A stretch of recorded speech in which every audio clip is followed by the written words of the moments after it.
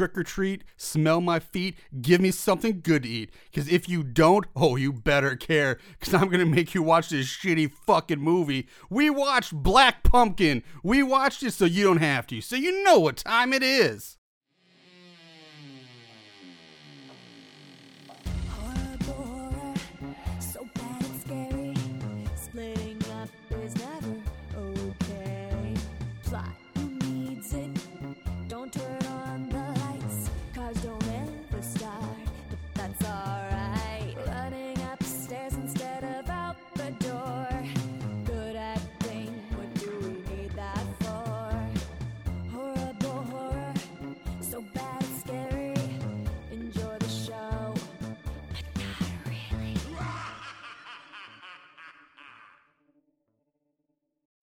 What's up, Moon Goons? Welcome back to Horrible Horror, the podcast where we watch the worst of the worst in horror movies. Movies so bad they're scary. I'm your host, Lord Marshall Hampton.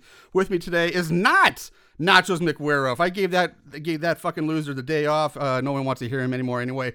But joining me today, coming back to the show, is one of the Baronesses of Blood, the Duchesses of Spook, if you will. Miss Sydney from the Spooky Tuesday podcast is back. So thank you very much, Sydney, for joining me again. It's awesome to have one of you gals back on the show. I appreciate it. So how have you been? How are things?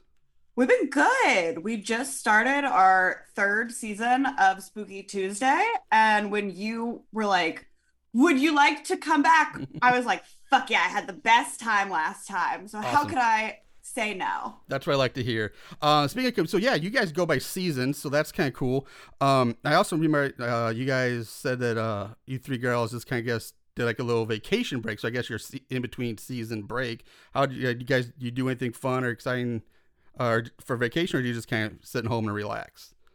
All three of us were out of town. Like, I was out of town in the beginning of the month, Chelsea was out of town in the middle of the month, and Monica was out of town at the end of the month. So we just like busted our asses recording like 6 weeks of podcasts in 2 weeks. You get them in the can, man. Yeah, I've had to do that stuff before. You get a few weeks worth in the can and just hope for the best. And it was such a disaster. We were like, no. I've been there. I know how that feels. Before we start, I guess you can follow them at Spooky Tuesday. You pretty much get them podcasts anywhere you get your podcast. I'm sure there's available everywhere. Also follow them on Instagram at what is it? I think it's just Spooky Tuesday, right, on Instagram. Spooky_Tuesday. Spooky_Tuesday. All right. Definitely recommend checking them out. They're a lot of fun. I actually been thinking about this. Some of the episodes and some things you watch. I would love if you ever get around to doing it. If you ever find the time to fit into your schedule, I would suggest you girls check out a movie called Amok Train. We did it years ago, and it still is such a wacky, wild, crazy movie that I can't imagine. Like, I would love to hear your girls' thoughts on that one. Look it up if you can. It's called Amok Train. It also goes by the name Beyond the Door 3 is another name it goes under, but we found it under Amok Train. I forgot where I watched it. It might have been Amazon or something. I don't know if I had to buy it or not, but if you ever come across it, check that out and just have fun with that one.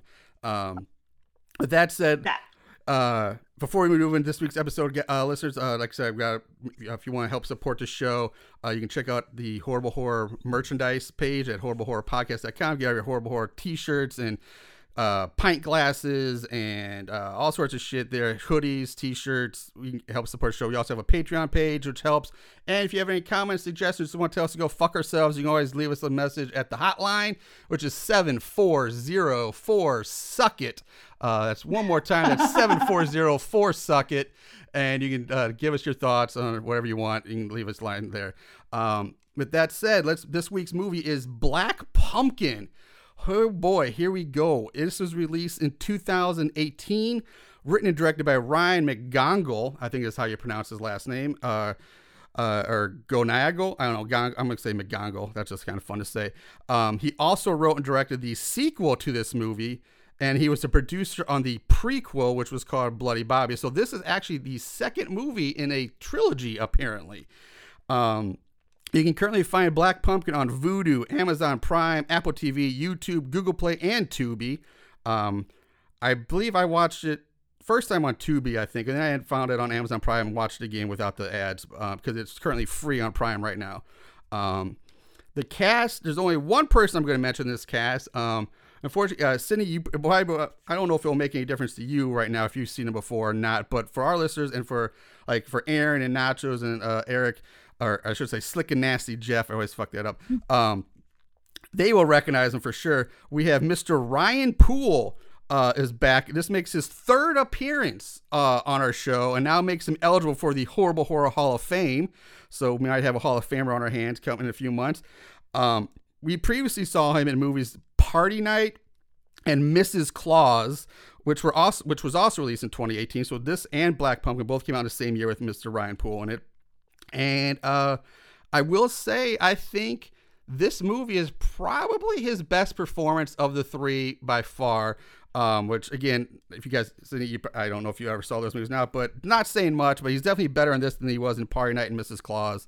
Also the movie's a slightly higher quality than those as well, but marks his third appearance. I was kind of surprised to see him again. So that was kind of cool. So that's it. That's all the intro stuff we have. We're just going to carve this fucker open and dig right in. So the movie, we open on Halloween night at a house of a retired police officer or police chief or something who's watching. You want to take a guess at what he's watching on TV, fuckers?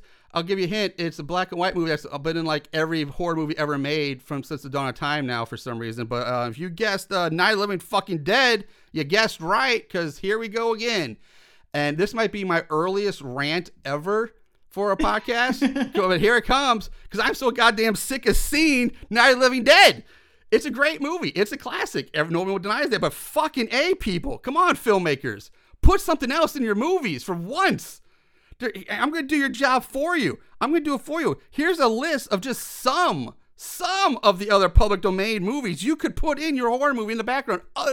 Something other than Night of the Living Dead. You have The Driller Killer, Drive-In Massacre, Silent Night, Bloody Night, The Last House on the Left, Manos, The Hands of Fate, 2000 Maniacs, which we've done on the show, Dementia 13, The Brain That Wouldn't Die, that's a famous science fiction one, 13 Ghosts, Little Shop of Horrors, House on Haunted Hill, Plan 9 from Outer Space, White Zombie, Family Opera, The Cabinet of Dr. Caligari, I think that's how you pronounce it, Dr. Jekyll, Mr. Hyde, Frankenstein, and Nosferatu. Fucking Nosferatu, people, is public domain. You could use that instead of Night of the Living Dead. Just once, maybe. Just once. Just give us something else. I'm so sick of seeing Barbara in the cemetery and her brother going, "Oh, we're coming to get you, Barbara." We get it.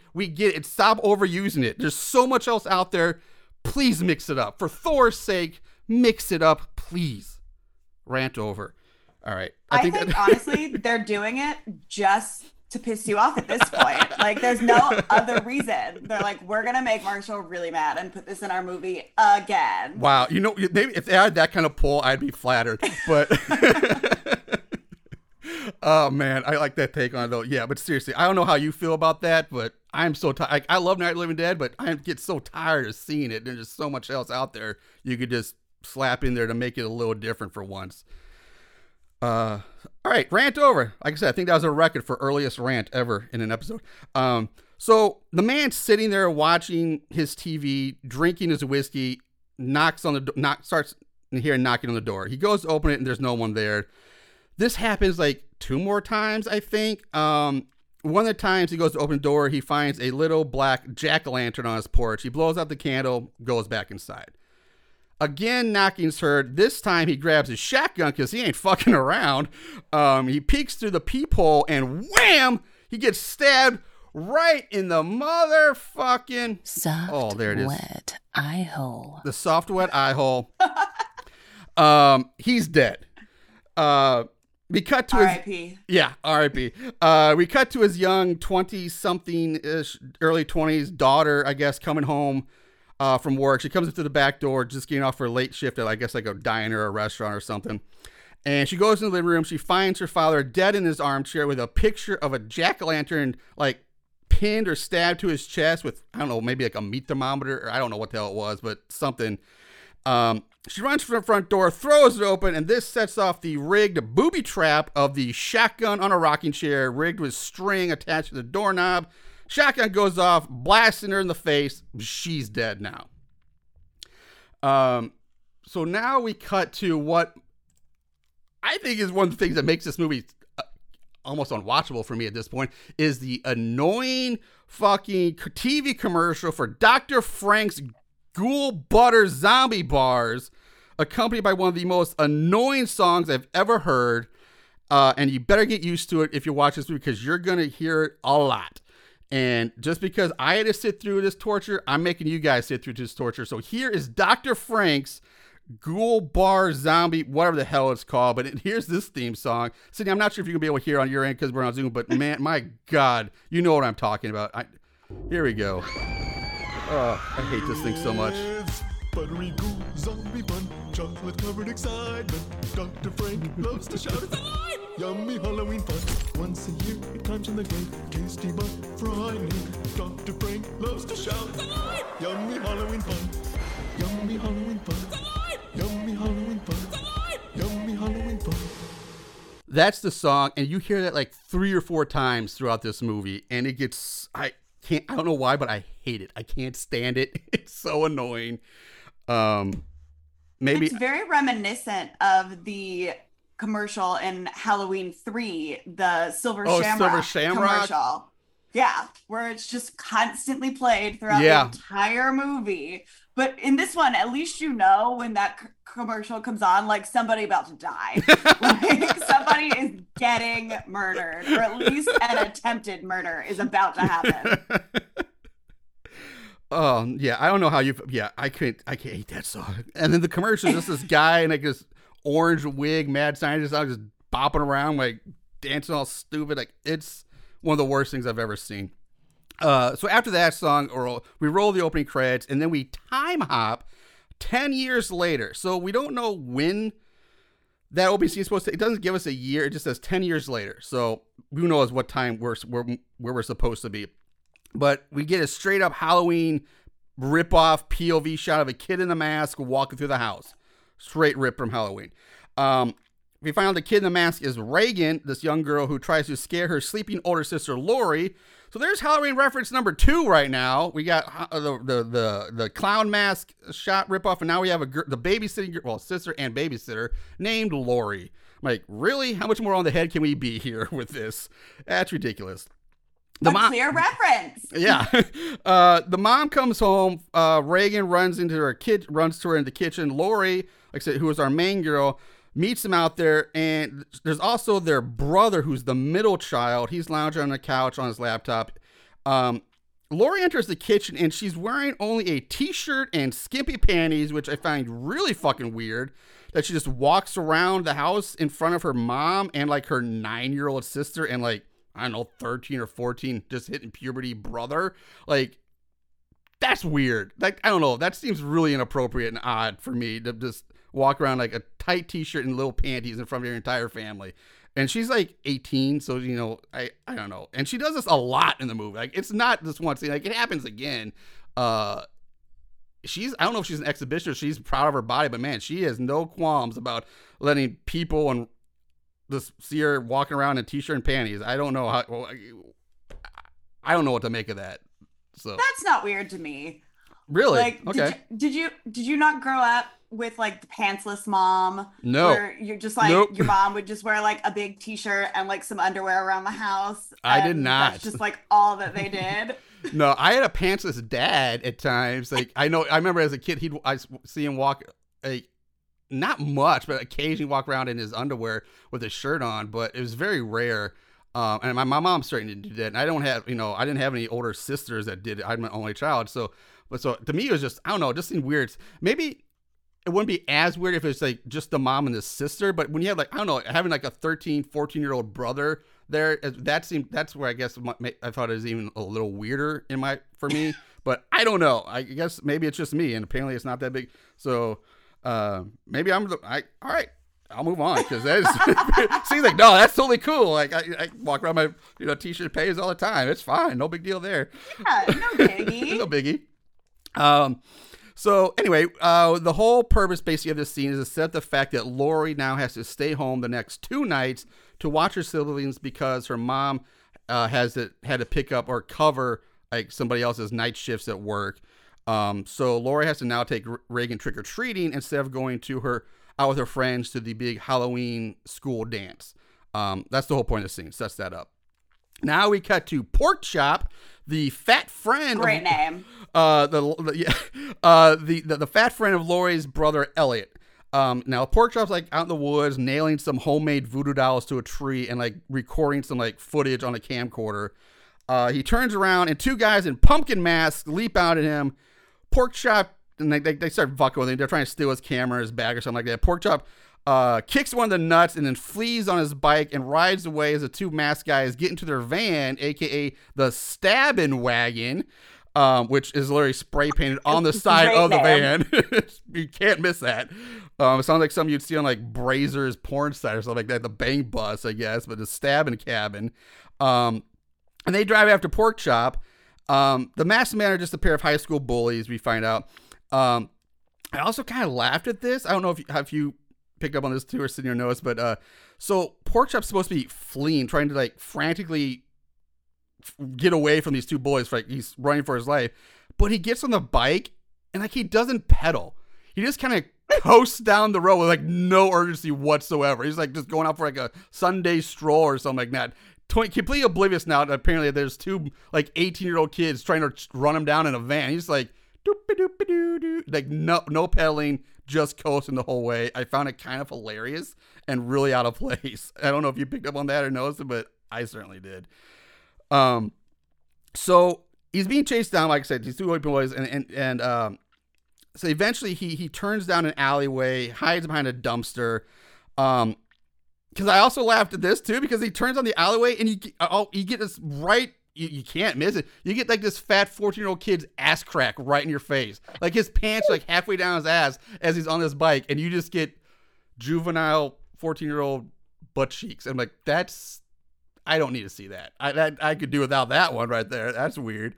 But it is what it is. The van drives by, moves on. He hides. Pork Chop sighs in relief, but when from out of nowhere, a man with a fucking gun pops up next to him and demands to know what Pork Chop is doing.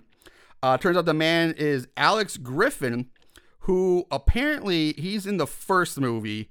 And he's kind of like, I guess, supposed to be like this franchise's Dr. Loomis or Tommy Jarvis, something like that. He's this reoccurring character who has some kind of connection or history with our killer antagonist who we haven't been introduced to yet. But that's him.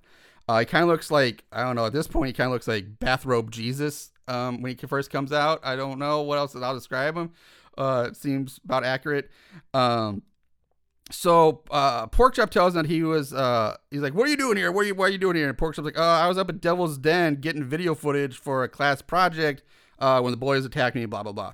Hearing this, Alex freaks out about Pork Chop being up at Devil's Den and goes into the whole doomsayer mode. Like, don't you know who's up there? Stay away from Devil's Den. Like, that's Bloody Bobby's up there. Bloody Bobby. And Pork Chop says, all right, fine. I'm going to go now. And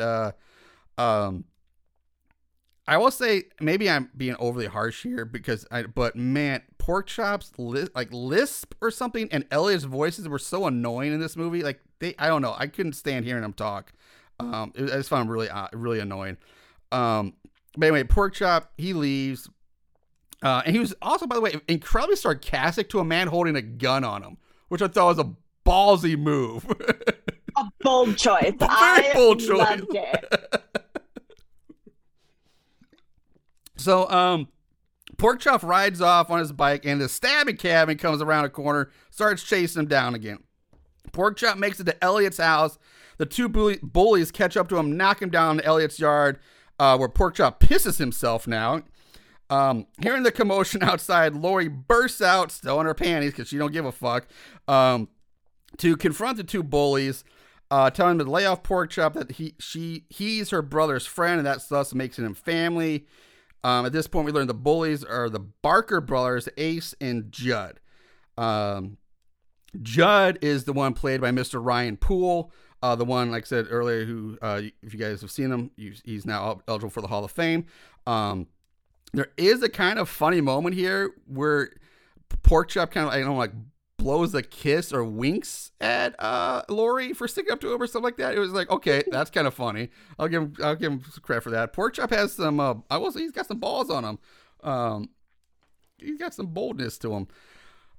Next is a scene of the exposition dumping in the form of Elliot telling his mom about Devil's Den and how that it's the core of every urban legend in the area and blah, blah, blah. But it's very vague. Like, there's really no real information that's really pertinent or important to this particular movie. It's just like a very vague expo dump. Doesn't tell you much.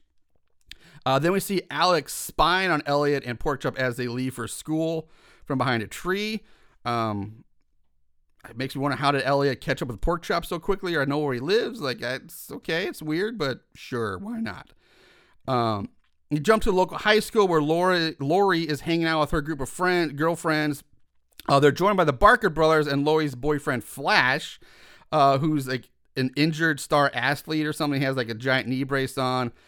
Spoiler warnings, this really has no bearing on the rest of the movie. It's a weird choice to make that really doesn't come back in any way. Nope, not at all.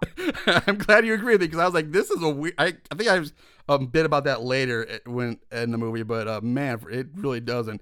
So the brothers ask everyone if they want to join him for a little party / hangout up at the Devil's Den bonfire tonight.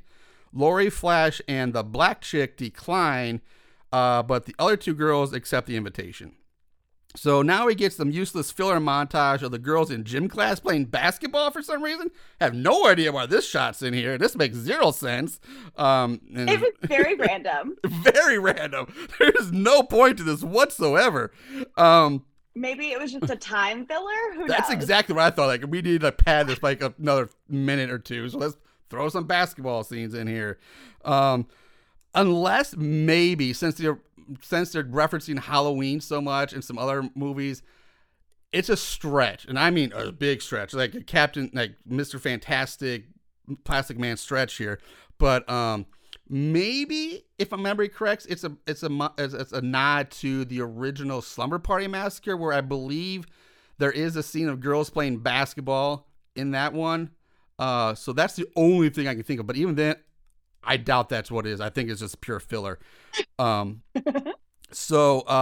the girls go into the locker room. We meet Lori's ex-best friend, who's gone all super high and mighty on her, like super religious high and mighty girl now.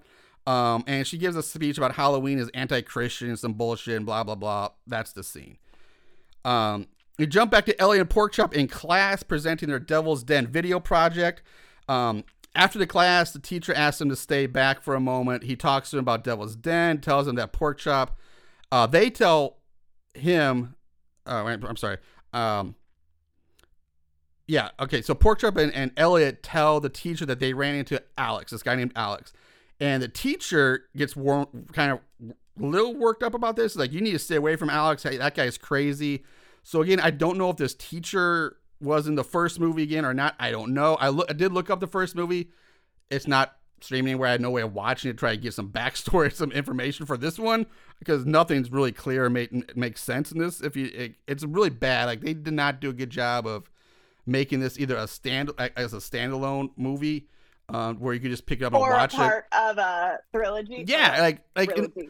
I mean, if you look at like other famous trilogies, like if you take Friday the 13th or even Halloween, like even the sequels, like, Friday the 13th 2, Friday the 13th 3, they all do some kind of at least brief kind of recount of like why the killer is the killer or what's happening.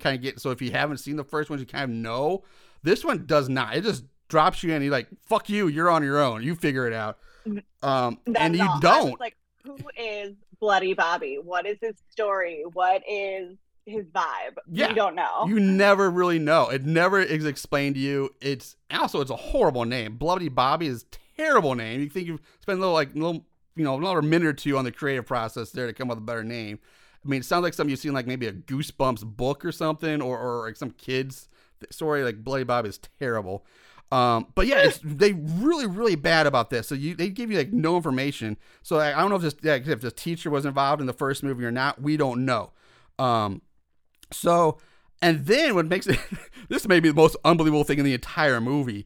The teacher notices that the Devil's Den video that these two kids just did, that like just posted to YouTube apparently, suddenly has like 666,000 views and it's a mega hit in like the course of like an hour. I'm like, bullshit. First of all, yeah, 666, real subtle, but... But they even get it wrong. Like when we first see it, it's 666, and then later it's only 66,000. Yeah, and then they go, "Oh no, it has 100,000." What is it, Black Pumpkin?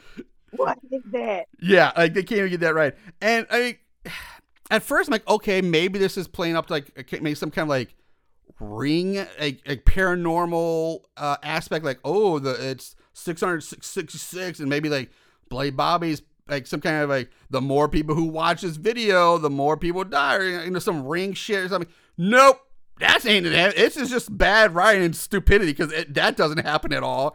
So yeah, there's no way we're supposed to believe like this video got like over 500,000 views in like an hour. It's just ridiculous. So after school, we get the cliche Halloween shot again of the group of girls walking home from school down the sidewalk. Now, I mean, it is a very basic and probably a pretty common shot, but like seriously, ever since that first Halloween movie with Laurie and Annie and oh my God, Linda, thank you. I had a brain for it. Walking down that sidewalk, like now every time I see this movie, they just ripping off Halloween. It's the Halloween walk and talk. I just can't help but think it. So maybe I'm overlooking it, but that's just how it is in my brain, and that's exactly what I got from this. Was like, especially since we have Laurie and the Halloween. Kin the mask shot at the beginning of the movie. So it's like, what more can they rip off from Halloween? We learn that Laurie and Flash have not had sex yet, but that she's planned on doing it the night of the dance, but can't now because she has to babysit her daughter, or not her daughter, her sisters and brother. The girls basically talk her into having Elliot watch Reagan instead, so she can go out with the girls and do her thing. And Laurie's like, yeah, I can do that. Sure, he owes me. So Laurie makes it home, as do Elliot and Porkchop. They arrive at the same time. The girls agree to meet up at the dance at 9 o'clock at night, and then they all head off on their own way. And cut to Devil's Den later that night, where the Barker brothers and some random dude and 4 girls are hanging out, drinking, and smoking weed. 2 of the girls are Laurie's friends we saw earlier. Again, they don't really have names, so I don't fucking know. It doesn't matter what your name is. So... the random dude just ups and leaves. He's like, hey, I'm out of here. You want to take a ride? So random guy and random girl, they leave. You never see him again. It doesn't matter. So I think that's the whole point. That's the whole scene for now. We cut right back to Laurie's house where Porkchop is playing video games while Laurie is asleep on the couch. Behind them, Elliot is on his laptop looking up old videos and stuff. And Elliot comes across old news reports online about how a father and a daughter were found murdered in their house 10 years ago. So the opening cold kills are now apparently happened in their house. So again, kind of Halloween-esque, kind of very Halloween things like, oh, you live in the old Myers house. Oh no, people were killed here.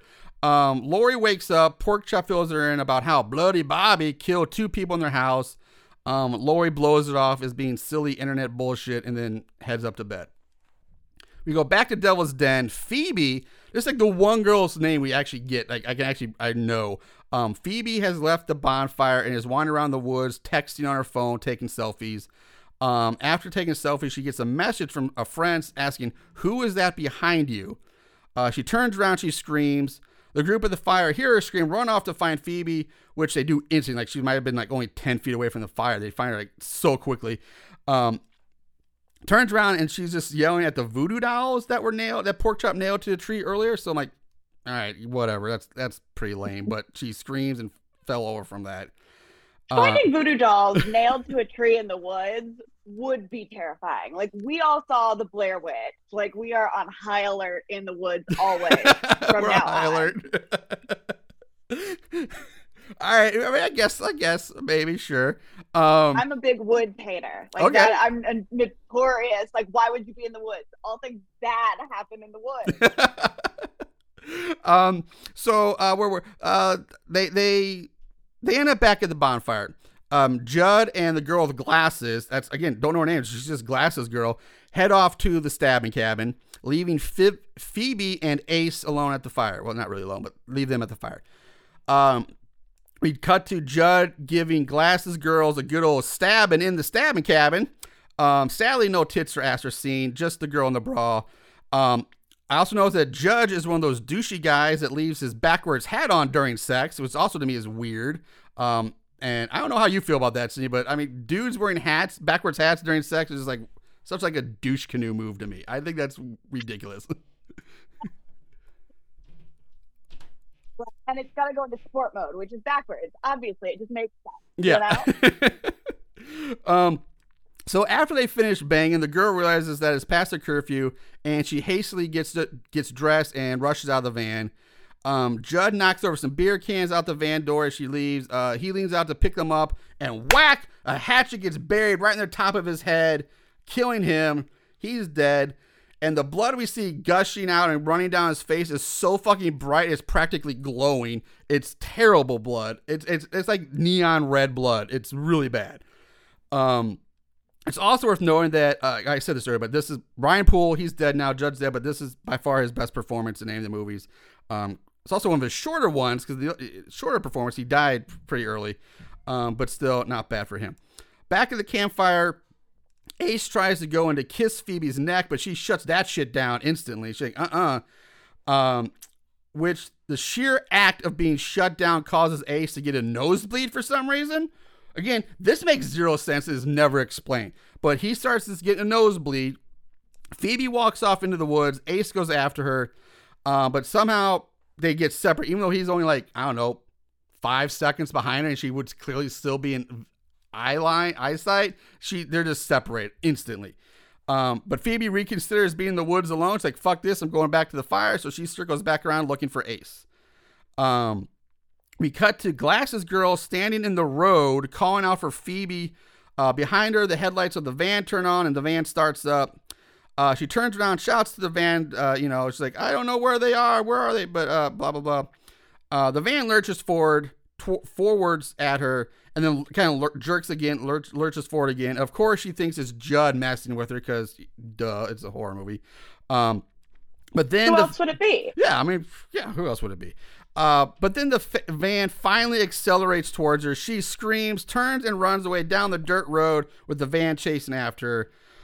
And of course, this dumb bitch decides to run down the middle of the road instead of running off into the trees where the van can't go. Jesus Christ. It makes my brain hurt. It makes me weep. It makes me weep for people that are this dumb. You know what's going to happen. The van runs her down and then crashes into a tree nearby. And by crashes, I mean gently bumps into the tree. They, I guess, obviously didn't have the budget to wreck a car, so they decided just get a close-up of the bumper slightly bumping into the tree and threw some blood on the headlights. And that's the kill. That's it. It's pretty fucking lame. It's terrible. But it is what it is. Thoughts on that one, Sid? You got any thoughts on that one? I loved it. Really? I'm a sucker for all things fake blood, and this movie delivers throughout the film. But also, the one thing that I never understood, like when you're running, why not just like jump out of the way? Another great point. I 100% agree with that. Yep. You could just dive to the side and dive 90 degrees to the right, and you're out of the way. Run behind the car. It won't be able to turn around that fast. Exactly. You're in the woods. Run into the woods, the trees. A van can't drive through the trees. You're fine. But nope, I'm just going to run right down the middle of the road and let it hit me. You go back to Phoebe in the woods calling out for Ace. She turns around and sees a fucking child. I shit you not, a child in a raggedy hooded outfit ripping out Ace's intestines with his bare hands. Phoebe screams, runs away. She ends up running into like barbed wire comes out of nowhere now. Like she's in the woods and now she's running into barbed wire. She's on a farm all of a sudden. I don't know. She runs into the barbed wire, which doesn't kill her, but for some nonsensical reason, knocks her out instead. She runs to the barbed wire, falls on the ground, just out cold. That's it. And then she gets dragged off screen by her ankles. It cuts to her bound to a tree or a post or something with the barbed wire. She's crying and begging all this. And the killer child squirts her with lighter fluid and then pulls a flaming marshmallow from the fire and uses it to set Phoebe on fire, which we don't see, obviously because due to their budget restraints.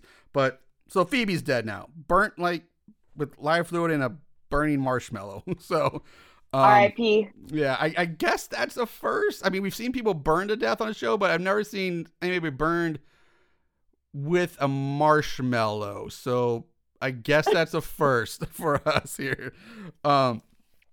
We cut back to the house the next morning where Lori is once again walking around in her t-shirt and tight booty panties. Only this time, Pork Chop's also there. So again, I don't know why, but again, it's still got to be like, okay, now family made one thing, but now you're walking around in your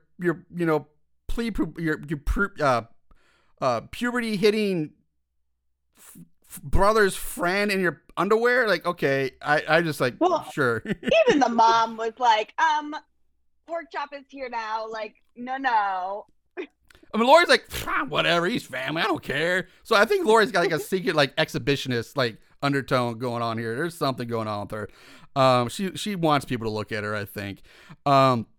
So mom tells her about taking the kids trick-or-treating and not eating any candy until they have it x-rayed because there's a lot of pervert candy out there. And at this point, is that still a thing? Like, I remember that back in the 80s, people were freaking out about razor blades and candy bars. But like, it's like 2020. I mean, this was made 2018. Like, is that still a thing? Are people still taking candy to hospitals to have it x-rayed? Like, I don't know how. Nobody that I know. Yeah, I've never done it. I've never did it. And my parents never did it. Nobody I know has ever done it. I mean, that's just, I don't know. It just seems really out of place and really old school for it to have that be a thing. We jump to Alex at his place, freaking out about getting the morning paper. Like, the morning paper shows up, he's freaking out about it. And he rushes to the computer to check the security camera footage and sees like distorted camera footage of Bloody Bobby. The camera pans over to the newspaper and painted on it in orange is Happy Halloween. We crossfade to Lori walking down the sidewalk. Flash pulls up, offers her a ride. She gets in, they drive off.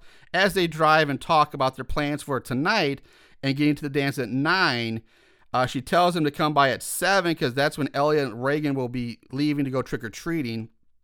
He drops her off at her house where Elliot is cutting grass. When he sees Flash, I did like this. This made me chuckle. He does start doing a double middle finger dance to Flash. That was very funny. Which was kind of humorous. I'll give him credit for that.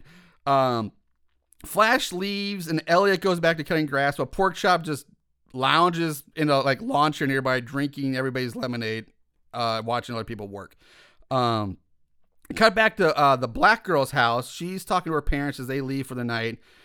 After the parents leave, she goes upstairs to change into her sexy Dorothy costume. I guess it's supposed to be sexy Dorothy for the Halloween dance. After she gets changed, her phone rings. She thinks it's Phoebe, but all she hears is creepy kid laughter and giggles. The lights go out. And then comes a knocking on the front door, and here's this bit again. When she answered, there's no one there, only a black jack-o'-lantern. She closes the door, walks away. She hears a thud on the door. She goes back, opens it again. This time, the jack-o'-lantern has now been smashed against her door. She closes the door again, heads upstairs, back to her room. In her room, she finds the burnt, dead corpse of Phoebe sitting in her desk chair. What? How did this kid get a fucking body up the stairs in like 20 seconds? Like, again, like that was wild. That's insane. So Black Girl screams, and that's when a string of Halloween lights or Christmas lights get wrapped around her neck. She falls to the floor as Bloody Bobby strangles her with a string of lights. And holy fuck balls, does this scene look terrible in my opinion, because you can clearly see like just how loose the lights are wrapped around her. Like, they're not strangling her at all. They might as well just be like a necklace you would wear to like a party or a rave. The lights are that loose around her neck. There's really no real, I would say, intensity or like real fear of her actually being strangled. They're so loose. And regardless of the fact though, she does die right as Lori calls her phone, which is still in her hand as she dies. So now so there's another kill right there where she's done. We cut back to Lori and her family. The mom takes pictures of all of them dressed up for Halloween, takes a family picture, and she leaves for work. Lori's dressed up as sexy Red Riding Hood. Elliot is in a cheap alien costume. Reagan is dollar bin ripoff Jason, sort of. She wears a bloody hockey mask, but like a hockey sweater with a hockey stick. So she's not really Jason, she's just wearing a bloody hockey mask. I don't know what she's supposed to be. And Pork Chop is dressed up as Dr. Frank from that annoying fucking TV commercial. Because, of course, the fat kid has to dress up as a candy bar mascot for Halloween. As the fat phobia in this movie is rampant. Oh, like, it is. It's rampant. It's very insensitive to the heavily impaired, I guess, if you will. I don't know how you want to say it.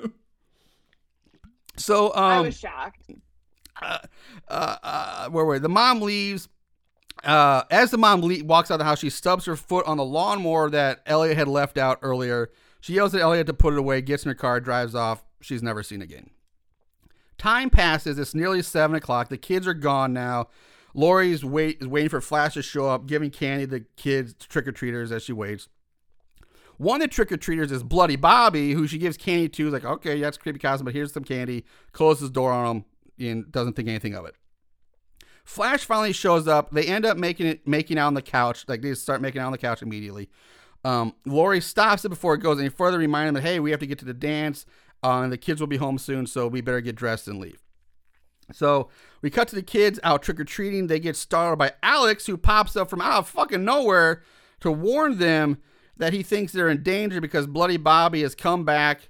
So it's kind of weird that this easily like 30, maybe 40-year-old man is stalking these kids. Like, why? Okay, but sure. So at this point, we learn that Bloody Bobby killed Alex's brother in the past. So I'm guessing, again, that's something that happened maybe in the first movie. But again, there's really no details on it. He just says, yeah, Bloody Bobby killed my brother. And that's it. There's no story. No, like, hey, this is how we stopped him before, or this is how we got rid of him, or just, yeah, he killed my brother. That's it. You guys better go home and lock your doors and stay inside till morning, till Halloween. That's the scene. The cops pull up for some reason and send the kids on their way, but tell Alex that they need to talk to him. Lori and Flash are driving to the dance. Double B, Bloody Bobby appears in the middle of the road, nearly causing him to crash as they swerve to avoid him. So I guess, yeah, he's got magical powers now. He's just teleporting all over the place like fucking Nightcrawler. We jump back to Alex back at his house now. So whatever conversation you have with the cops, we never see. It doesn't matter. It might not have been, shouldn't have been in the script in the first place. But we jump to Alex back at his house when banging starts on his front door. And Zeus, damn it all, I'm sick of this fucking bit. This movie is like 70% door knocking bit gag. Like, that's all. Lots of door knocking. It's all it is. It's knock, knock, knock. No one's there. Knock, knock, knock. No one's there. Knock, knock, knock. Oh, there's a pumpkin now. Close the door. Knock, knock, knock. Pumpkin's gone. Knock, knock, knock. No one's there. I get killed. That's basically like 70% of this movie. So just like every other fucking time he hears the door, like I said, there's no one there. He closes it, and the banging starts again. This time accompanied by what's supposed to be eerie laughter, according to the subtitles. It says eerie laughter, but it's not that eerie. Alex grabs his gun, goes to the door. The banging stops. He turns around, walks away. Banging starts up again, along with the laughing. Again, he turns away from the door, and now a fucking dead girl's body falls out in front of him from who knows where. I'm like, what? Like, where the fuck did this body come from? Where did she come from? How did it get there? Because he literally walks right past where it falls out of him just like 2 seconds ago. Moments ago, he walks right past it. Nobody there. He turns around, walks back. Boom, body falls out. Who is that? I don't know. Is that supposed to be Glasses chick? Because we have no idea who that is. And if it is, how did a fucking 10-year-old haul body from the woods all the way back to Alex's house, get it up there, prop it up without being seen in a matter of seconds? I have so many questions about this scene and the logistics of it all. It, like, my mind hurts trying to piece this together, and nothing makes sense or is ever explained, ever. So Alex falls down the stairs, bashes his head up against the door, blood smears on the door as Alex slides down the door to the floor, seemingly dead. He's out. He's done. Meanwhile, Lori and Flash arrive at the dance, which for some reason is getting picketed by a group of people. So there's people boycotting a high school dance now. For, again, no reason for that either. I've never seen a high school dance picketed and boycotted. Were those, like, the religious people that are like ex-best friend, and they were like, it's a Christian, like it's an anti-Christian home, Yeah. we're gonna picket. But also, like, did you ever have Halloween dances? No. Like, I never No. had a Halloween dance. No. And honestly, I'm mad now. Like, I'm mad too. had a Like, Halloween costume dance? Like, that's exactly what I would have wanted. I 100% agree. Like, I my guess is yes, it's probably supposed to be the super religious, that girl and maybe her church group or something. I don't know. But again, never explained. Just weird that they're just protesting a high school dance. And two, yeah, we never had a Halloween dance either. I would have loved that. I mean, you get homecoming, which is normally in October for most schools. So instead of Halloween, you get a homecoming dance. But a Halloween dance would have been so much cooler and fun. But again, I kind of understand that. I mean, you look at the costumes these girls are wearing in high school, not college, but high school. Like, they shouldn't have been let in because they're wearing like skimpy, sexy Dorothy Red Riding Hood outfits that high school kids at a dance. It would have been, for high school age, would have been inappropriate. But yeah, a Halloween dance would have been awesome. But we never had that either. We had homecoming. I'm trying to remember if we had like a winter ball or not. I don't even remember. And then we had, prom.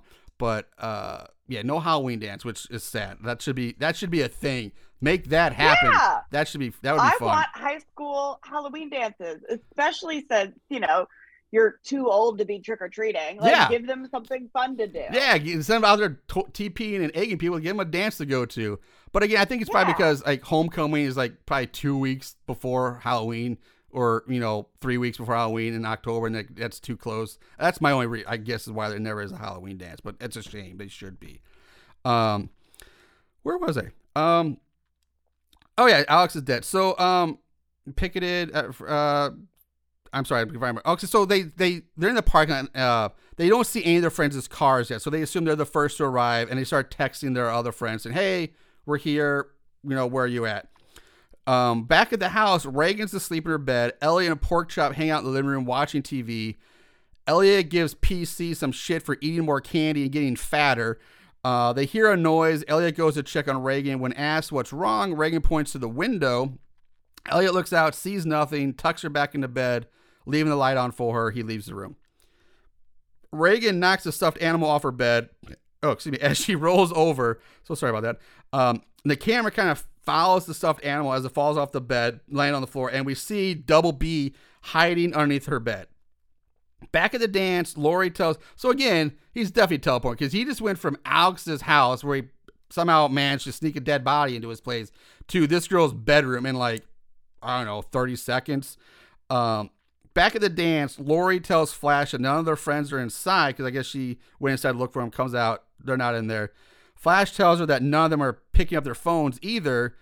At this point, I think it's the religious ex-friend, or maybe just a complete random girl. I don't know who it is, but some girl comes up to him and says, that their friends didn't ditch you, that their bodies were found at Devil's Den this morning. It's been all over the news.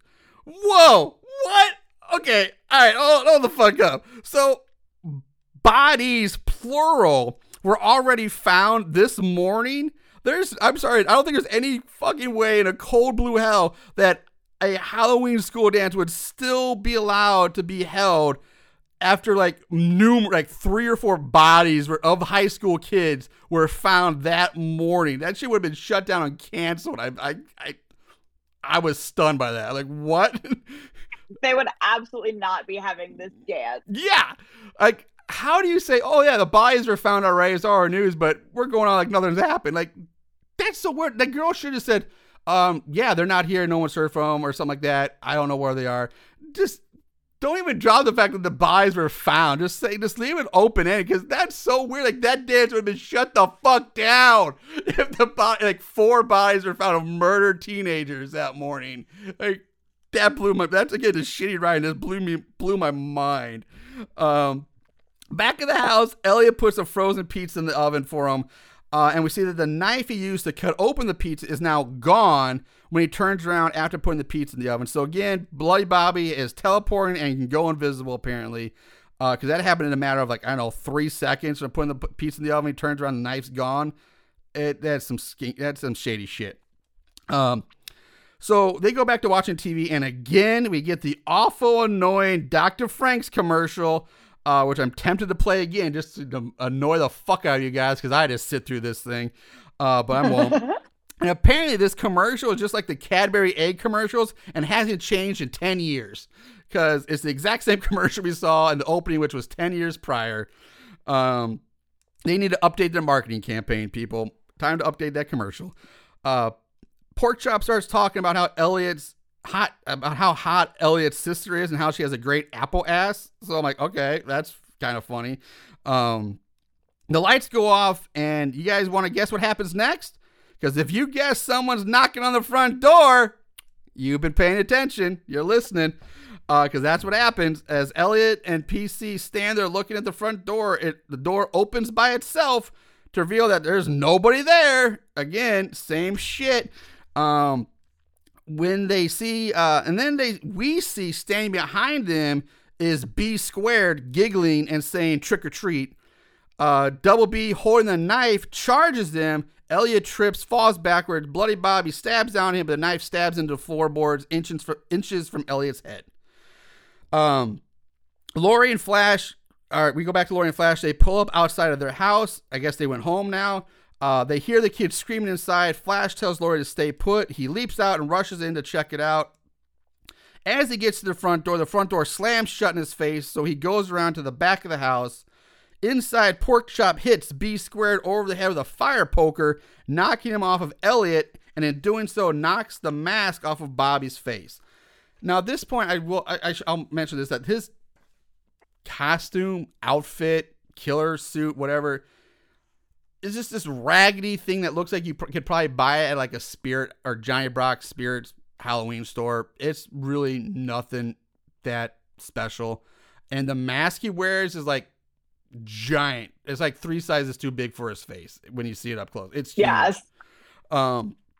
Bobby again just seems to fucking disappear after getting hit with the fire poker. They're in a living room, big open room. He's on top of Elliot. Porkchop hits him with fire poker. He falls off, and then his mask comes off, and then he just disappears. They just like, well, where'd he go? So he doesn't run away because he was like, hey, he went that way. You would see where he goes. He just blatantly just disappears, apparently, vanishes. So Porkchop bends down to pick up the mask when Bobby reappears, slices Porkchop's hand across the palm, bleeding. Porkchop, he falls away. And the makeup effect of this is kind of bad because, I mean, you see the gut, but it's like the little meaty part where your thumb, like that, I don't know what part of the hand that is, but like where your thumb meets the palm, like that kind of meaty part there is so like puffy and enlarged in this shot because you can see where the prosthetic is, where it's pumping the blood out. You can actually see it twitching. Pop. Yeah. So, I kind of chuckled at that. So, Double B stands over the 2 kids, but runs away when he hears Flash enter the house. Flash runs in, asking, what happened? What's going on? PC tells him, Bloody Bobby. To which Flash says, what's that? Is that a SoundCloud rapper? I don't know what that is. Come on, let's get you to the hospital. That had me dying. I laughed at that too. I did too. Like, is that not a TikTok rapper, not a YouTube rapper, it's just a SoundCloud rapper? I'm like, that's a strange reference. Is SoundCloud still a thing? Because I haven't heard that reference in years. But I did get a chuckle out of that. Pretty good. So, Flash helps the kids out of the house, and they go to leave the house. I'm sorry.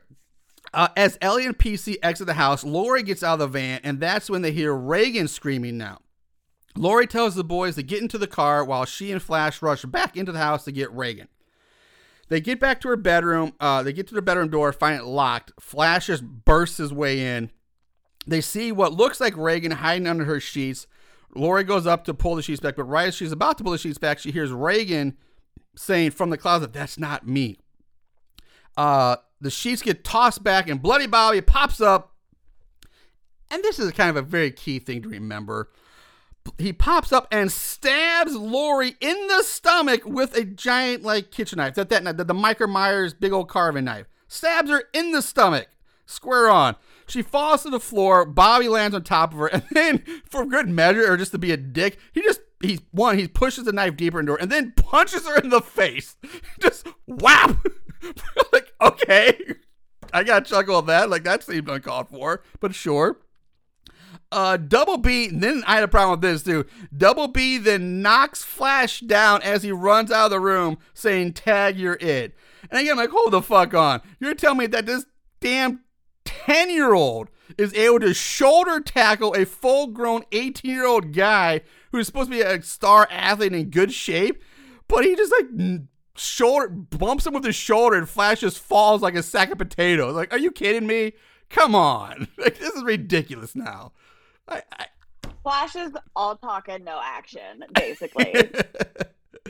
Yeah, I think maybe he's Flash because it's over in a second with him. He's all talk, no over in a flash. I think that's where he gets his nickname from. There's nothing there. Flash gets up, asks Laura if she's okay. I'm like, bitch, she's not okay. She's got stabbed in the stomach and punched in the face. I don't think she's okay. But Flash is here, gives her a t-shirt, says, here you go, use this to cover her stab wound, and then grabs a Nerf baseball bat and runs out of the bedroom looking for double, not an aluminum bat, not a metal bat, a Nerf bat. And he goes out looking for Double B. Not seeing him, he goes to the front porch, opens the door, and asks Elliot and Porkchop who are still in the car, like, hey, have you seen anything? They say, like, nope. So Flash heads into the garage to look. There he finds the dead body of the black girl still wrapped up in lights, which, by the way, have been plugged in and are turned on. So, again, how is this 10-year-old kid doing this? What is happening? I just can't get over this. So, the garage door opens now. Flash walks up to it, trips over a tripwire that's been set up. So, Bloody Bobby also likes his booby traps, apparently. He watched, I guess, Goonies a few times and likes Data. So Flash trips over them, and which causes the garage door to close again, come slamming down, and it lands on his injured knee that's in the brace. So this is where I had the issue with it, because like I said before, there was absolutely no reason for him to be in the knee brace to begin with, because up until this point, it had no bearing on it. It's not like he was ever limping around or doing anything, or it hurt him or hindered him in any way. And now, so the garage door slams on his already injured knee, pinning him between the door and the driveway. So I'm like, okay, fine. That would happen anyway, regardless of having a knee brace on that knee. So again, knee brace doesn't need to be there, because this would your knee's gonna get fucked up. So why? I just said, why have it hurt in the first place? Because like I said, regardless of if it's injured, the garage door would still have crushed his knee, pinned him to the ground. And spoiler alert for what happens next, he never gets unpinned, or untrapped. So from our door, so having the hurt near Benny would still not fucking matter, because there's never like a chase scene with him and Bloody Bobby, like where he's like hobbling or trying to get away, and he's limping because of his knee, and that's what causes him to fail or get caught, or maybe he's trying to hobble his way to Lori to save her, but he can't make it in time. So this whole injured knee thing is just a big waste. It doesn't play into anything, and just I don't understand why they made this choice. It was completely pointless in every aspect of it, in my opinion. I don't know. Do you feel- Well, except it did give Judd the opportunity to call him a pussy. Oh, okay. It did call him a pussy. Yes, he did give the opportunity for Judd to call him a pussy. That was it, you know? That was it. One throwaway line is the entire premise for his character. His whole character's like shtick. Wow. So yeah. Anyway, so now Double B teleports from the garage door, or from the garage, teleports outside to the lawnmower, which remember was left out. He starts it up. Another thing I call bullshit on, because I've never seen a 12-year-old kid be able to start a lawnmower on the first try with that ripcord. That ain't happening. But he starts it up and starts right up on the first try. Bobby runs the mower over Flash's head. The blade shredded his face, killing him. As his face gets shredded, by the mower blades, the boys in the car have to sit there and watch this. And so does Lori, who is come running out of the house now, because she's got Reagan staying next door in the front door. And this is definitely by far the most elaborate kill, but it's not the best. I mean, they did the best they could, but it kind of looks like he's just laying on his back, and then they put like fan blades above him. Like, let's put some fan blades blowing, and we'll just squirt some blood down on you from a top, and that's it. Like, his face never actually gets like chopped. Like, he'd be fucking gone. Like, more blades to your face and head, you'd just be chopped to bits. Like, but like, all it is here's some blood on your face. That's it.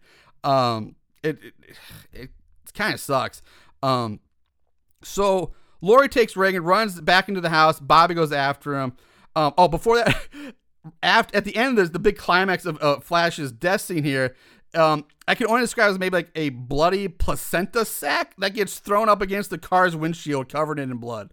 Like, they just throw his like goose sack on the, like, here you go. There's the aftermath right there. This movie gives me all of the fake blood that I want in a movie. I figured when you said that, I'm like, oh, I bet you love this scene. This has to be the best one. So Laurie takes Reagan, runs back into the house. Bobby goes after him. They hide in Reagan's bedroom. Bobby enters the room looking for them. He goes to the closet where he thinks he sees Reagan and starts violently stabbing at a lump of something underneath a blanket in the closet. Laurie throws a lamp at Bobby but misses.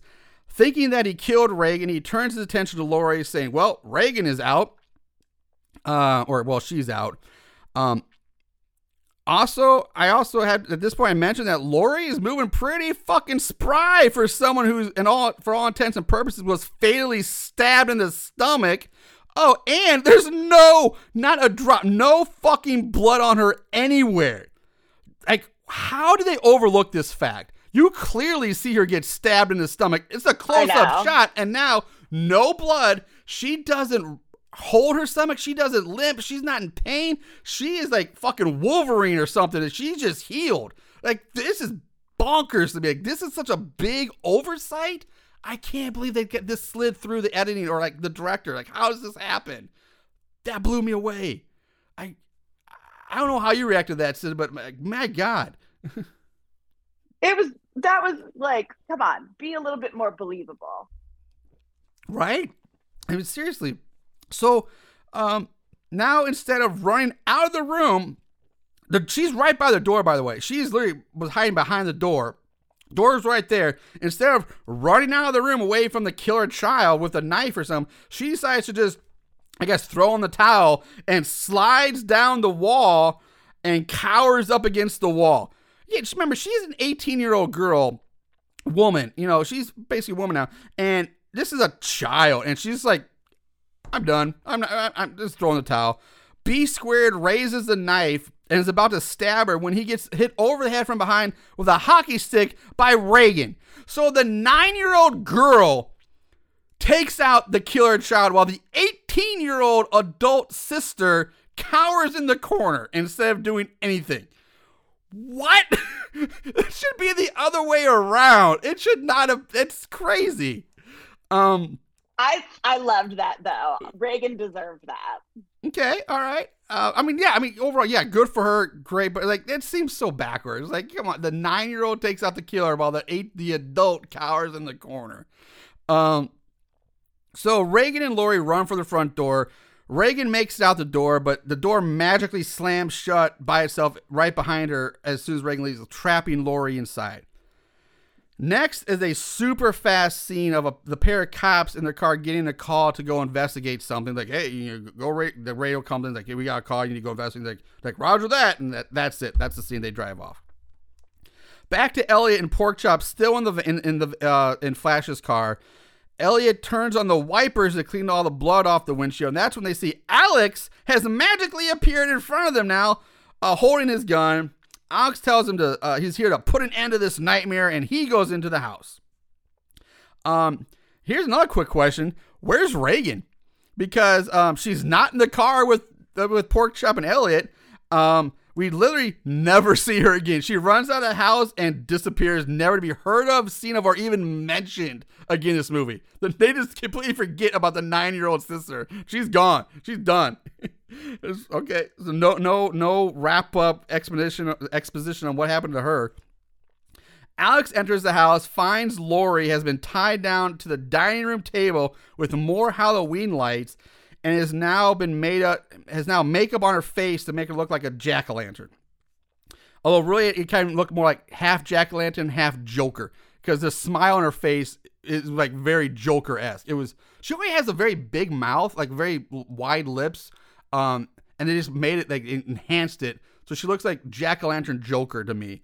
Alex tries to untie her, but gets ambushed from behind by B Squared, who stabs Alex in the back. Alex drops his gun. Double B stabs Alex again, this time in the stomach. Outside, Elliot and Porkchop hear Lori screaming, so now they get out of the car. Now I guess the ball is dropped, even though they've heard Reagan screaming, they've watched Flash get killed, they've heard all this screaming, but now they finally get the balls to get out of the car, rush inside the house.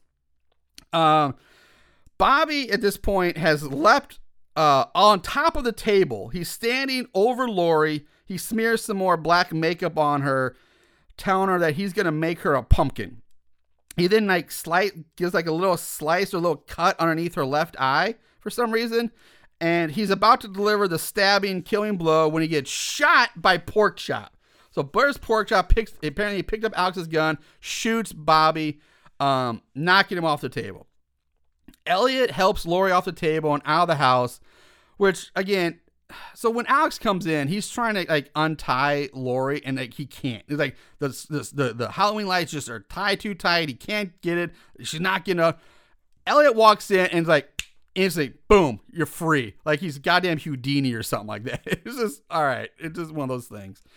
Like, I got you. Don't worry. I know how to do this. Yeah, I know how to untie Halloween. I'm a master at unstringing lights, untangling lights. Apparently, he was probably an Eagle Scout at some point. You know, maybe a Boy Scout at that point. Yeah, sure. Where is he? So Elliot helps Lori off the table and out of the house as Alex takes the gun from Porkchop. At this point, the cops have rolled up to the house. They're outside. The kids and the cops help the kids out of the house. They get them out. Inside, Alex has gotten up. He's standing up, and he's standing over Double B's body. He raises his gun and just unloads it into this 10-year-old. Just unloads the clip into this kid, telling Bobby to burn in hell. Alex then takes the time to start a fire in the fireplace where he burns Bobby's mask. And we hear Bobby's voice say, "It's not over," as the clock strikes midnight. Now, again, for no apparent reason, not that we know of anyway, Alex now gets a bloody nose. And this freaks him out. He knows it. He's like, oh my God, I gotta blame, oh my God. And he turns around and gets stabbed up through the neck and chin with the fire poker.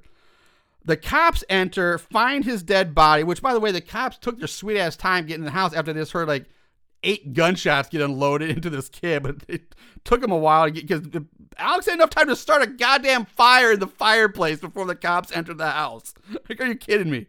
So the cops find his dead body. A jack-o'-lantern has been drawn into the pool of Alex's blood that's coming out of him, along with a very large blood trail that just leads out the back door. And instead of following the blood trail like a good cop would, they just stand there looking at it. They're like, all right, I guess. There's like, I don't know, is this like an I'm too old for this shit type thing, or I'm retiring tomorrow? They just stand there, look at the blood trail, do not follow it out of the house to go after whatever the perpetrator or victim or whoever. That's it. And we black out. And we cut to a year later now. We see Porkchop sitting on his couch, stuffing his face with more candy. And we get the cliche, like there's chocolate smeared all over his face. His shirt's just stained with chocolate. And that motherfucking Dr. Frank's commercial music is playing on the TV again. His doorbell rings. He answers it, finds a black pumpkin candy bowl, plastic black pumpkin candy bowl, sitting on his porch filled with candy. So, of course, he brings it inside. He starts eating the candy and instantly starts gushing blood from his mouth. He spits it out and sees a bloody razor blade in his hand, and the power goes out. Porkchop then, for some reason, falls to the floor. I don't know why. It makes no... yeah, you'd be shocked and trying, but I don't know why he just falls to the floor. I think he'd be running for, I don't know, a sink, the phone, something, but he just falls to the floor. He looks up, sees the front door open, and in slow motion, in comes Bloody Bobby, saying, "Don't you know you should always check your candy?" As he walks up to Porkchop, He closes in a pork chop, blackout, roll credits. That's the movie. And after the credits, it says, you get the all characters and story. This is where we're fictitious or fake, all this stuff, except for Bloody Bobby Maxwell. He's real, and Bloody Bobby will return. So like I said earlier, they did make a third movie in the franchise, which I haven't watched. But that's that. That's Black Pumpkin. That's the movie. My God. So much wrong with this movie. So much wrong.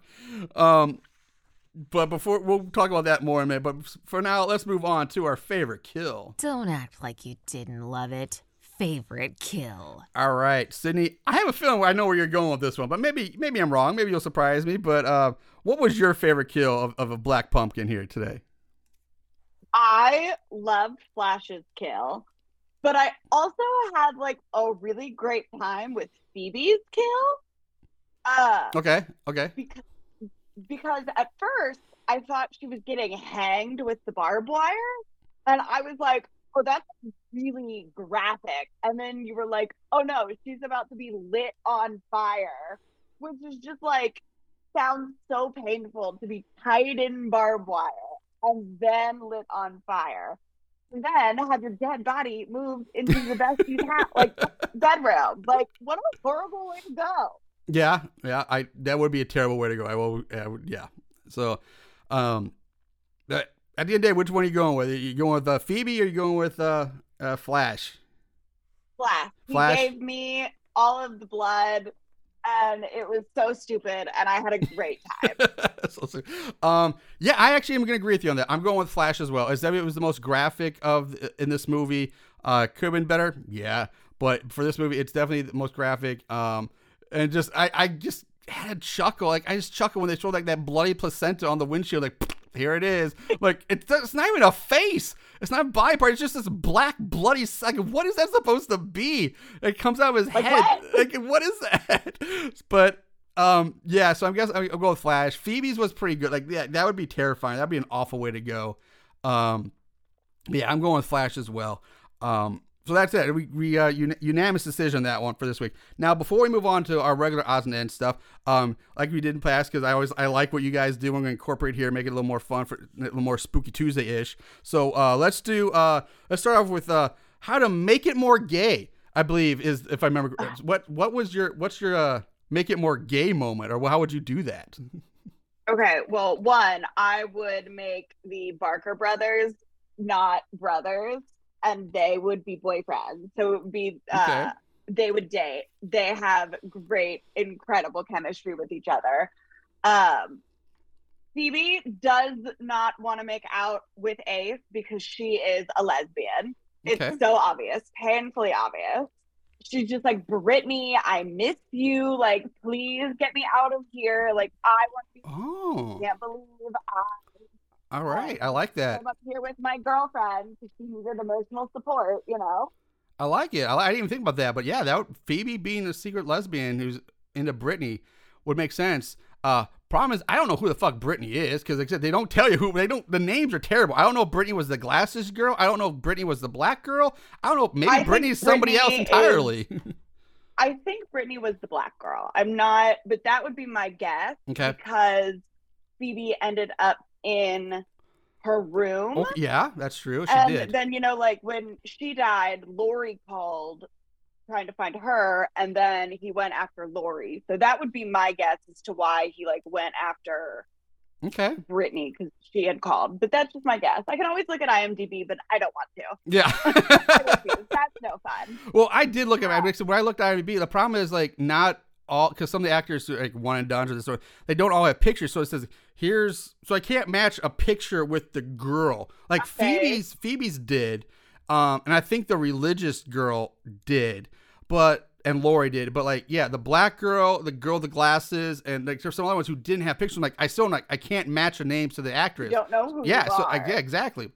But I like that. I will say, I think Elliot grows up to be gay also. I could see that.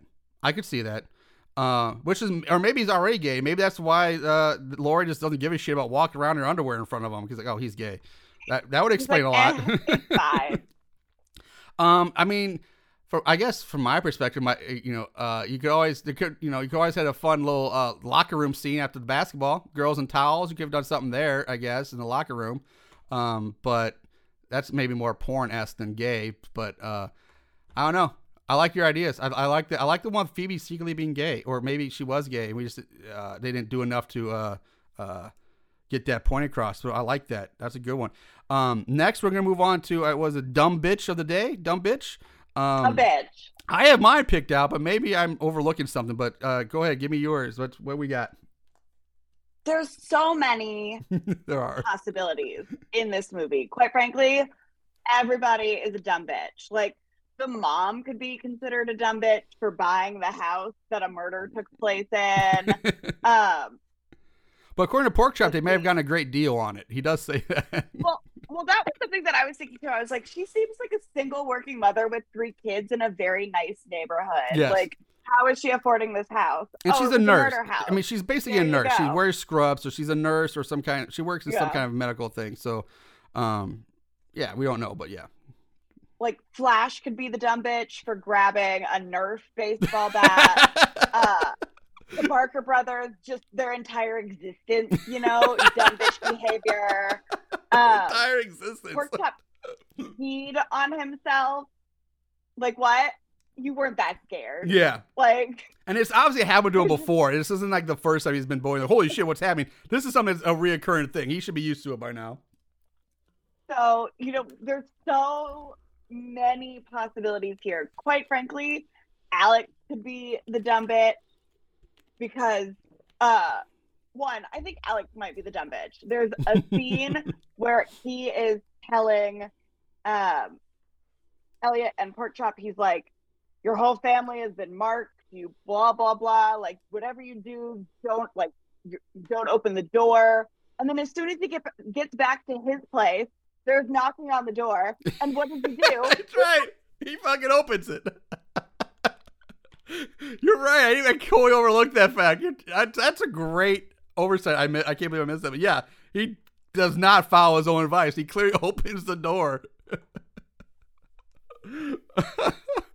Man, you had a lot more than I did. I did not. I didn't think. I guess I didn't think hard enough on it.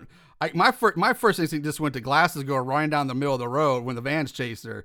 Like, maybe I'm missing maybe I don't know if that counts for you guys as the guidelines you guys have. But that to me was I'm like, dude, just get out of the fucking way.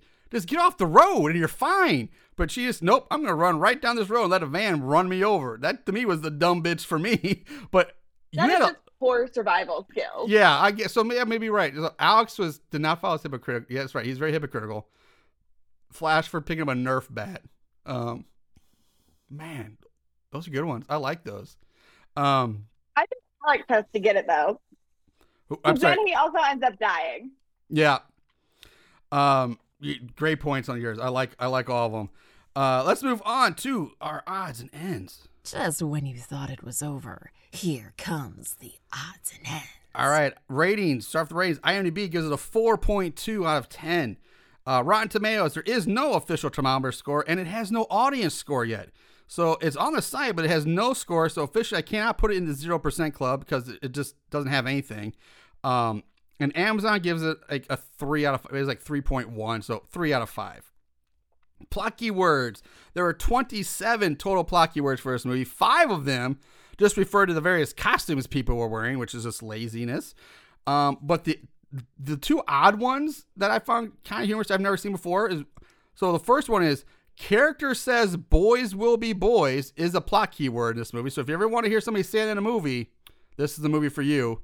And the other one along the same lines is character says brother from another mother is a plot keyword, apparently. But enough people have searched for wanting to hear brother from another mother in their movies that it's become a plot keyword. Found that Interesting. Yep. Trivia was really lame. There's really nothing worth mentioning. The only thing that I found, and I didn't do a deep dive on this movie, but the only thing that was there, and it's basically kind of the same thing, 3 things rolled into one, is just they give They said what days Halloween fell on for the various years. Like in 1998, Halloween was on a Monday. In 2018, it was on a Wednesday. In 2021, it was on a Sunday. Lame. That's it. That's all they had for trivia. It's pretty stupid. Unfortunately, we do not get to play a budget game with you, Sydney. It could not find the budget. Sorry for that. So hopefully someday we'll get to play the budget game with you guys. And that's it. That just brings us next to our Mortal Kombat combat. At the end of this day, one shall stand, one shall fall.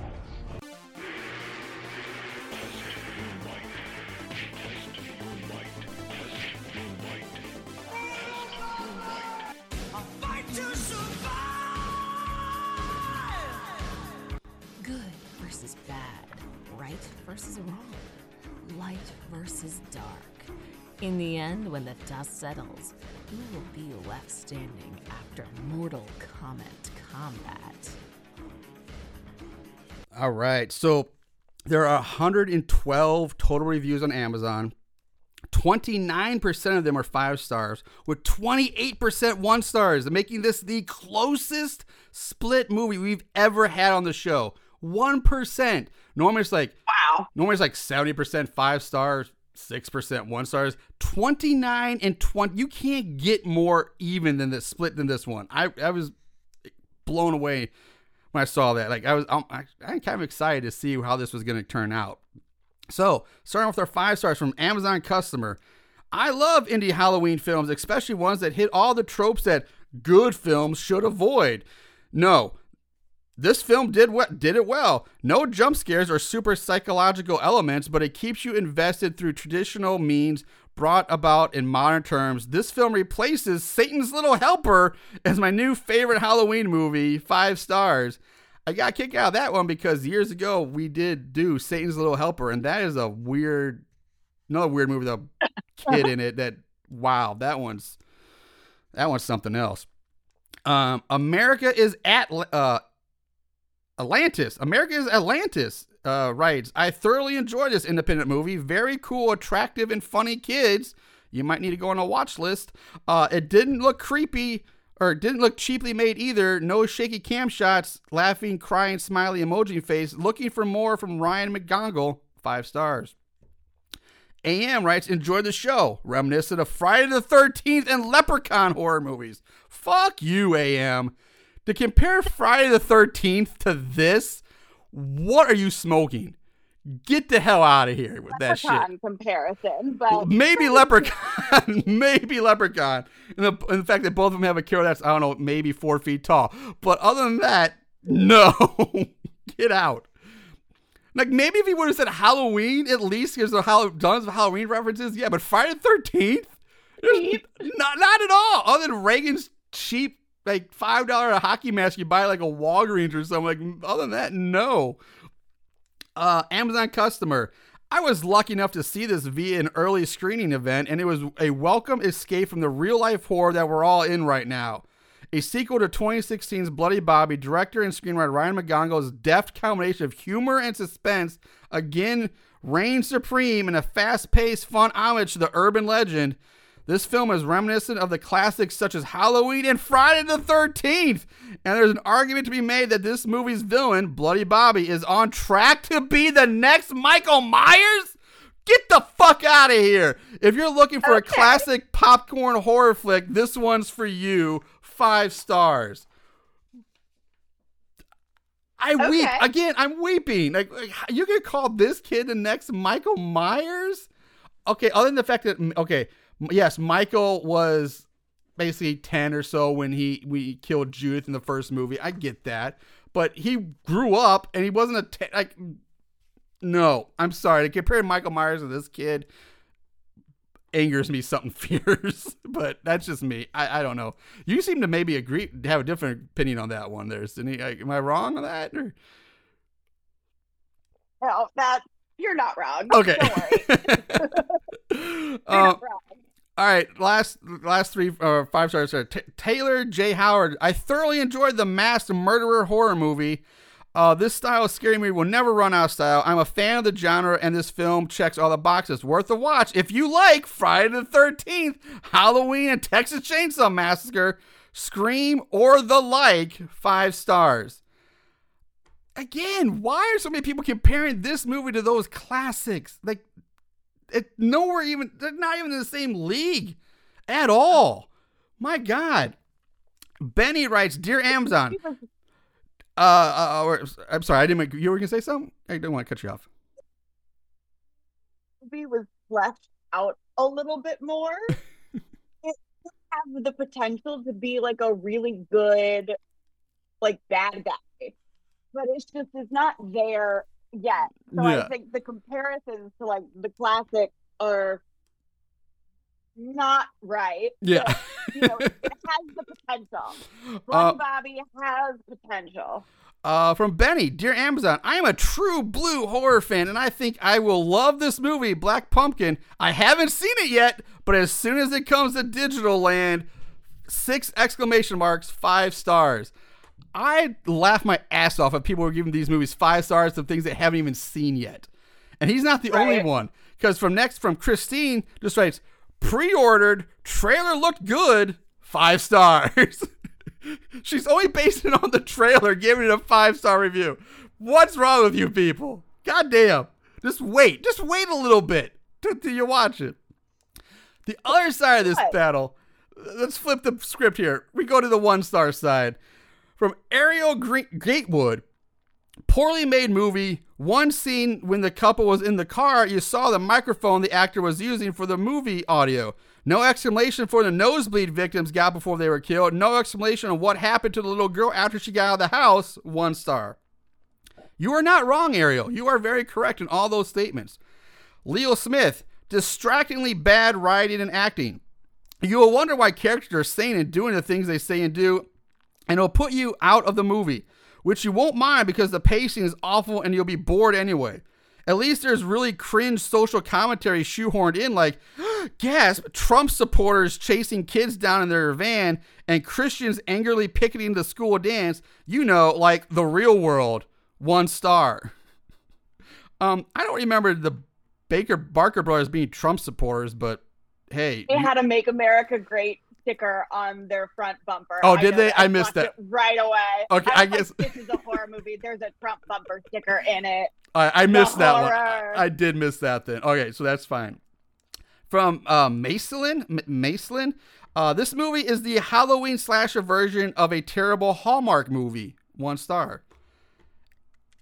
I kind of like that analogy. I kind of like that. It does seem like this is like a Hallmark horror movie. I could kind of see that. I'm not angry with that comment. For Meg, this is mostly a showcase for the blonde girl's butt cheeks to be shown in her underwear several times. Also, the stereotype, the chubby kid stuffing candy in his mouth and getting it all over himself. Mediocre storyline, the lame special effects, and bland acting all around. More like horror for tweens. 1 star. Again, not necessarily wrong. From T, not watchable in my opinion. As soon as they started parading the woman around in her panties, I knew this was gonna be a flop. 1 star. From Wickiness, I don't know. Fuck it. Not watchable in my opinion. As soon as that's the same one. I copy and paste the same one. The usual stupid actions by characters. If you were on a country road and somebody's chasing you in a van, you run into the trees, not down the road, right? 1 star. And last one from Nick F. This movie is some straight booty, but it kind of lit though. Ripped to my man's pork chop. 1 star. That's my favorite review. All right, that one made me laugh. This movie is straight booty, but it kind of lit though. Ripped to my man's pork chop. 1 star. How do you say it sucks, but it's kind of lit though? I don't know, but anyway, He's not wrong. He's not wrong. So that's what the battle was. I mean, that's the most evenly split battle we've ever said. So I don't know. Let's see what side we fall on. Sydney, tell me what you think. So bad's good, so bad's scary. Where do you fall on the battle for Black Pumpkin?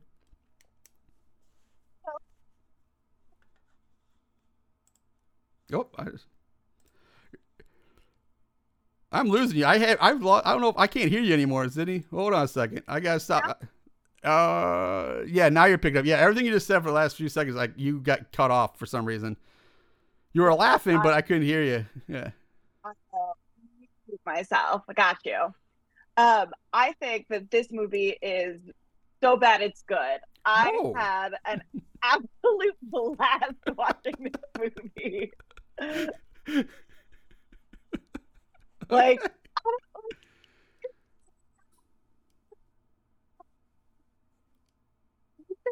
but buildable suspense moments.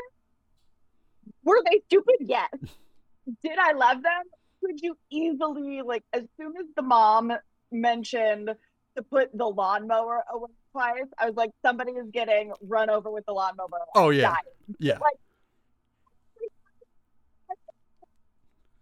I did hate that our beloved pork chop did not survive the movie, but what a way to go. All right, I won't lie, I'm kind of surprised. I was kind of surprised by that, but all right, I respect it. That's cool. I will say, I at the same time though, I haven't had this problem in a while, but I'm a little on the fence with this one because there's a lot of problems with this movie. Like we touched on it a little bit. That the problem is it's the second movie in a franchise that does zero to help you understand what the hell is happening. Like, what is the backstory here? Why is he killing people? Why are people getting nosebleeds out of nowhere? That makes zero sense whatsoever. And it's not consistent. If it's supposed to be that people are going to get nosebleeds and die, well, like, not everybody who died's got nosebleeds. Like, it happened to to Ace. It happened to Alex. And I think that's it. Like, the black girl didn't get one. Glasses didn't get one. Did. Did she? I think she did. Okay, maybe I missed it. Flash didn't get one. He didn't get a bloody nose. Pork Chop didn't get one. He bit into a razor blade cane, but he didn't get the bloody nose beforehand. There's just a lot and I don't think Judd got a bloody nose in the van. I don't think he got one. He just peeked his head on and got a hatchet in the head. So there's a lot of inconsistencies. There's so much backstory that we don't know that makes this movie make zero sense. I guess unless you see the first one, but it's really right now from I can tell almost impossible to see the first one because it's not streaming anywhere. Like I can't find it anywhere, even if I wanted to watch it and try to fill in the pieces. I also had a problem with the killer. Like you said it had potential to maybe become something. I don't know. Like I found it hard for a 10-year-old to be a legit, intimidating, scary threat. At least but how many 10-year-olds terrifying? They are literal psychopaths.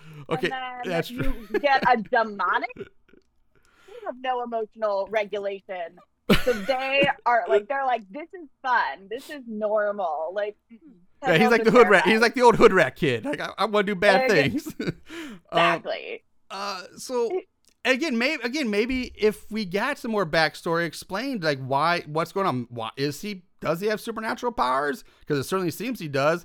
Why does he? What is going on? Maybe if there was some more backstory and history to understand what was going, maybe that would make it better. But there's not anything there. Like I had that same problem with like Chucky as a kid growing up. Like, why am I scared of a doll? But at least they explain it. And Chucky was at least menacing, and he had some witty one-liners and that iconic laugh. So Chucky's different, but like it seems like I don't know. I found a hard time believing this guy this kid as a legit killer. Like I said, maybe with more story back, or maybe it changed, but I don't know. There's a lot of issues and plot holes in this that make it.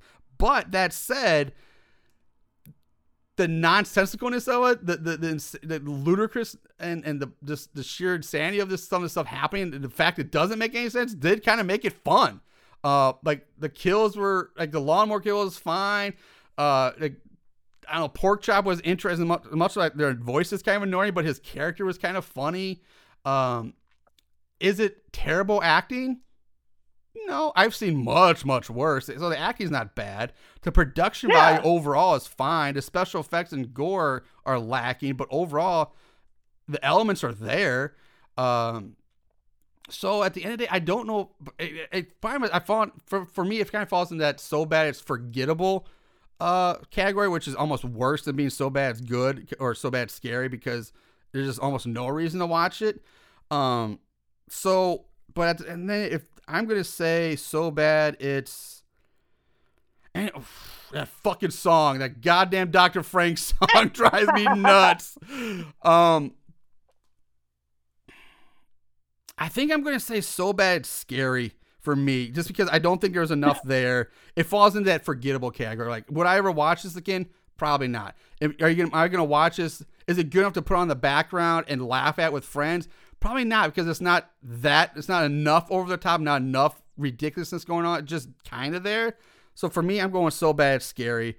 Plus, I know I watched this thing like 4 times. I think I just kind of burnt out on it. Yeah. But I'm glad you enjoyed it. I'm thrilled you had a good time watching it, and hopefully, again, you had a fun time here joining me for this episode. Which, again, I thank you very much for doing so. Love having you ladies on. So, before we log off, is there anything else you guys want to plug? Anything you guys got coming down the pipe you want to get out there or mention before we sign off for this one? I don't think so. Just if you want to follow us, our social media handles are spooky_Tuesday. We are a riot, quite frankly. They're humble people too. They're humble. Nobody has ever used the word humble to describe me, and I'm okay with that. No, they are a good time. I thoroughly enjoy them. If you haven't, check them out now. Go do it. And like I said, I'm glad we were able to you're able to get this. I know this is the prime, Halloween spooky season, so I'm glad you were able to take time off to come join me for this episode. And look forward to maybe getting one of you girls back sometime soon, maybe for one of our Christmas episodes or something. That's another big time for us. We love doing the Christmas horror movies.